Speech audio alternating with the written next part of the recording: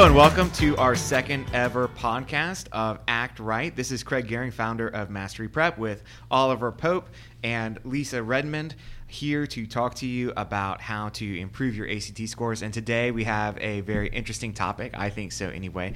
It's on the subject of anxiety. I think anxiety is tied into the concept of a good or bad test taker.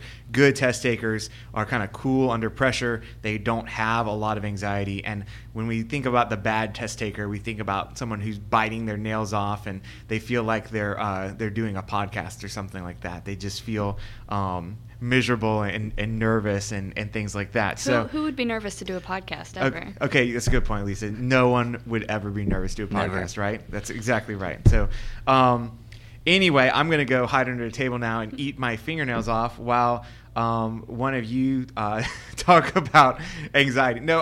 So basically, I think the first thing that we need to look at, because a lot of students want to get the better of anxiety, and I think it's important to look at what causes anxiety, or what is it that can be triggers. So in your opinion, what are some of the triggers that cause students to get anxious about the ACT? So I think there are quite a few. The one that I talk about a lot is the fight or flight reaction. So I make this analogy that I think that taking a test is like being attacked by a wild animal.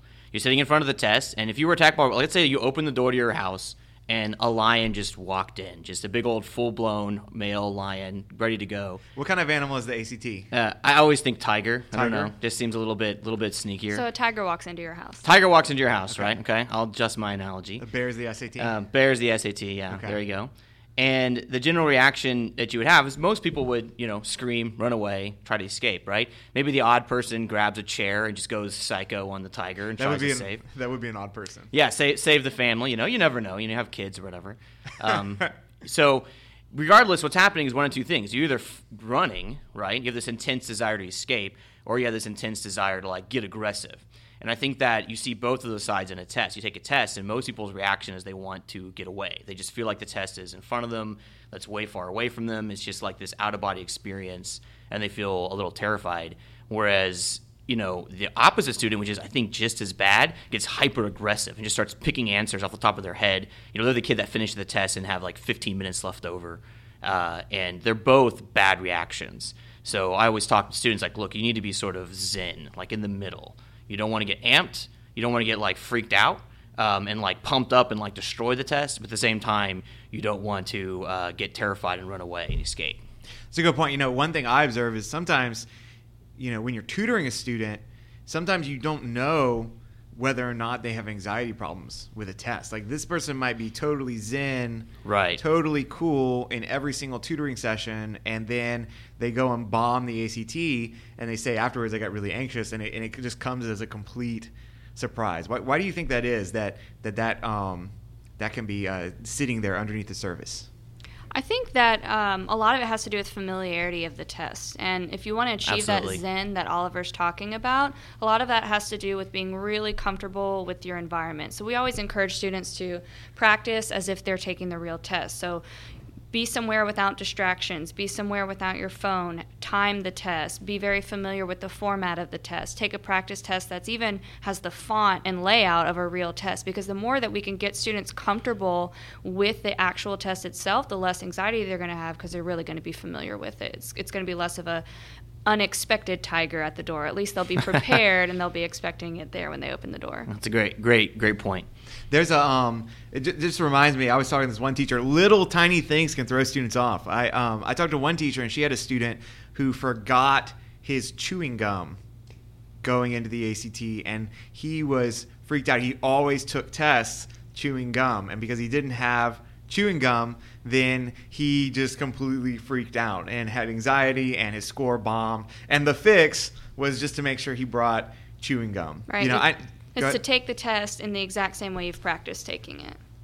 Right, and that's actually a really good point, because one of the things Lisa talked about is make sure the test looks like the test, etc. But taking the test like you take the test could be little things like don't have a glass of water with you. A lot of students use water bottles, if I can say it right, as that's what they're called. Yeah, I think that's what they're called. They're bottles of water. Bottles of water. They use water bottles as a almost a security blanket, like sip a little in the water. I mean, we've all been at a party where you just, don't want to be there and you're sipping on the water, hoping no one talks to you. It's kind of the same thing. It's like a security blanket on the test, and you can't have a water bottle out when you're taking the test. And if they're only drink water bottles at parties, kids. Only drink water bottles at parties. All you drink is bottles of water. So practice that way. Don't have a snack. Don't sit there and chew on a little snacky thing unless it's something like gum that you can have in the test. That's a really good point. On the other side, in terms of learning retention, there's been studies that show that if you have an environment match, you retain more and your brain can remember more information. Like they did these studies where they would have students study with classical music playing, and then they would test the students in the same room with classical music playing, and they would do better than if they played nothing or rock music or something like that. So even little nuances like, if you're studying for the ACT and working on a book and you're doing a practice, you can't have your headphones on jamming out to music, because that's going to be calming to you or create an environment that's different than what the actual ACT is going to throw at you. The also reminds me of, if one of you want to speak to briefly, I know some teachers and students might be tuning in who aren't really familiar with the Mastery Prep process. It's part of why mini tests are so important, right, in helping with anxiety. Right, so mini tests are just little snippets of the actual test, and they're so useful because they help students practice pacing, keeping the right time per question as they would on the real test, and they also are laid out to be exactly like a real test looks like, down to the font, down to the letters, down to the order of the answer options. Everything about the mini test is made to look exactly like a real ACT test, and so they help generate that environment of familiarity for students so that when they go in on test day, they're facing something that they've done a million times before. Great. Now, I think maybe some students might be asking themselves right now, it's like, okay, this is great. This is what causes anxiety. Is there anything I can do, anything else I can do to kind of stay off anxiety? Or if I'm feeling this anxiety, is there anything that I can do to sort of overcome it?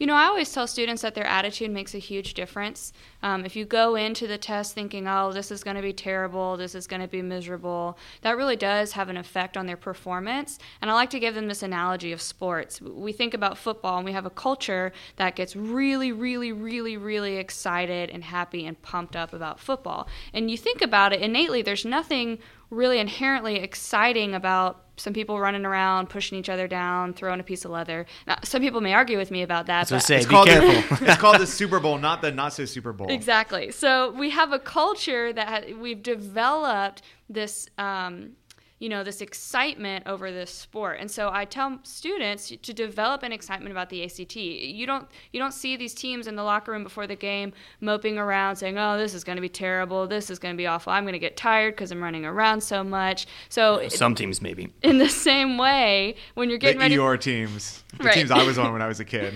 In the same way, when you're getting ready for the ACT, you, even if you have to fake it till you make it, just even pretending to be excited, getting amped up, getting pumped up, and even just fake some excitement going into this test to encourage yourself and get your brain in the right place before you get started. Absolutely. Studies show that if your facial expressions are cannot really be separated from your brain process, right? So when you say fake it till you make it, it's actually the case that if you go in and you just make yourself smile, pretty soon you find a reason to be smiling. And if you ever done the exercise where you get a whole group of people and you tell them all to laugh, just like fake laugh. Like pretty soon, everyone is laughing. As a matter of fact, any teachers tuning in, you might actually want to use that as a demonstration. Get your class of students and say, you're in control of your emotions. And they say, no, I'm a teenager. That's impossible. And you say, no, seriously, start laughing. And pretty soon, everyone is hysterically laughing just because that's just the way we work. That fake it till you make it is actually quite powerful. Right, and I was going to jump in. I said that there's a lot of physical things you can do when you take a test to help anxiety. Just posture. Sitting up properly. One thing that I do when I take a test and I get a little nervous is I will tap my fingers against each other. It's quiet, it doesn't make any noise, but it lets me kind of fixate on something a bit. And I find that that's kind of like the kid chewing the gum. It's something that just distracts your brain a little bit, which can help with anxiety. Takes the edge off. I know some students who dig their fingernails into their fingers or into their palms to try to keep going. Or I know there's actually a coping mechanism where you have a rubber band I don't know if you're legit allowed. They won't stop you from having a rubber band in the test, but if you make noises with it, I think they'll stop you. But some students have a rubber band that copes. If you do use a rubber band to cope, keep in mind it might freak you out if you go into the ACT without that rubber band there to pop your wrist. So anyway, okay, that was great. That's some great tips.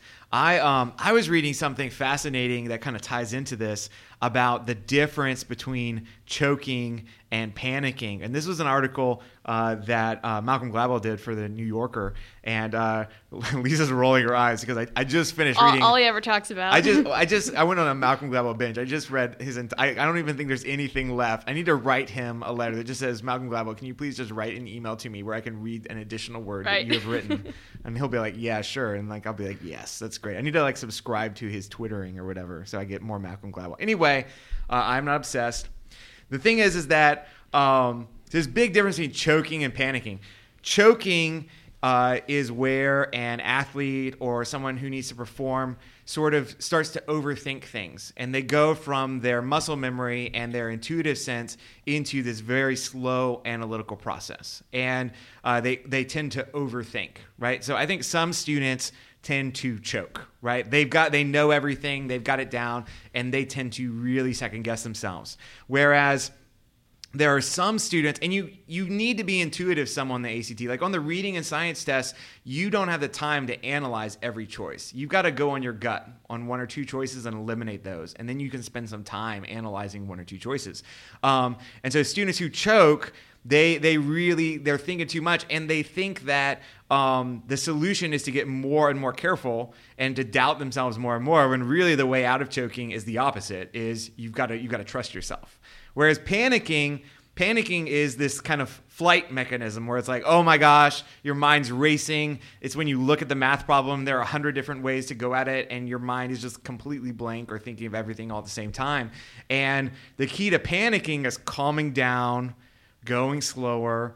I think that, on the math test, for example, if you had to choose between being too analytical or being too intuitive, like I would go more analytical. I would tend to I think you should try to slow down and try to avoid common errors. Whereas with reading and science, really doubting yourself can really, really hurt you on the test. So anyway, a little interesting random point on choking and panicking. But I think that most students think about them both the same way when they're really two completely different problems that are about like the opposite ends of the spectrum on the test. It's probably important to identify which one of those you're experiencing as a student, right? And that can help you figure out specifically what kind of mechanisms I need to use to cope when I start to feel that.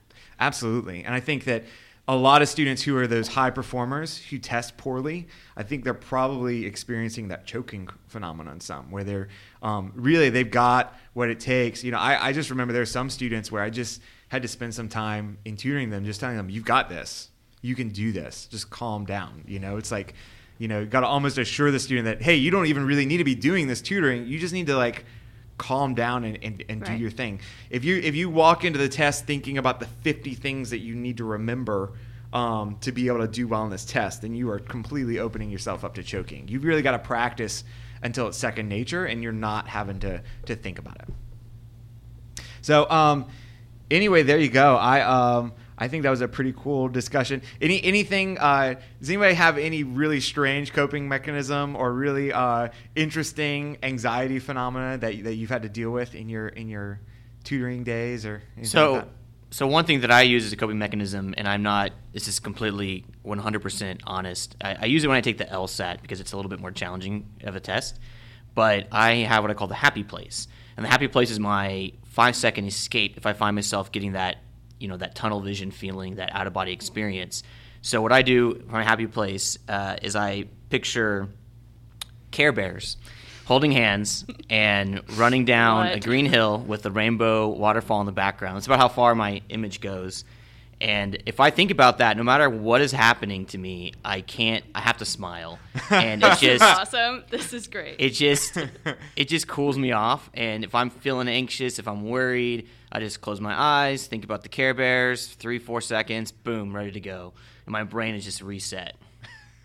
By the way, True story. By the way, our podcast, our first sponsor is Care Bears. So I didn't not even, a coincidence. I didn't even watch Care Bears as a kid. I don't even really know what happens in I wasn't Care even Bears. allowed to watch Care Bears as a kid. It was witchcraft. It does seem like witchcraft. It really is. These like creepy witch bears. Anyway, thank you, sponsors. They're Care sweet, Bears. happy bears that help Oliver get through his test anxiety. do. That's right. So find a happy place with or without Care Bears. With or without the witch bears, right? So, Yeah. Okay. Good deal. Well, that's all the time we have today for our podcast, Act Right.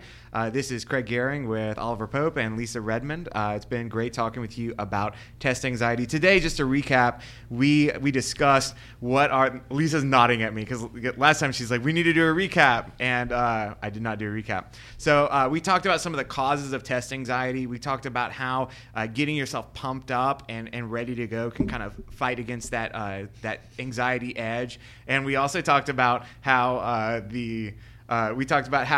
preparing the right way and actually, practicing exactly like it's going to be in the ACT can help. Lisa is just like laughing hysterically right now because as I was doing my recap, I slapped my microphone just like Oliver it's did my turn next. in the previous. Lisa's going to do it in the next podcast for sure. Microphones are tricky. Yeah, microphones are really hard. They're not on the ACT. We talk with our hands around here. That's We're just right. flailing and It's like hitting it should really be a microphones. video podcast. So we talked about how if you practice the way things are going to go in the actual ACT, that same environment, you can prepare yourself and kind of get rid of that anxiety. So again, please join us for our next podcast, which will be coming out in a couple weeks. We'll be diving into the new SAT. Oliver Pope's been diving into the redesign of the SAT and how it works, and so we'll get to discuss that. And in an upcoming podcast, we're also going to be talking to Chris Gilliland, who's our manager out in North Carolina, and he's going to share with us what North Carolina schools are doing to get their students ready for the ACT. So until then, thank you very much.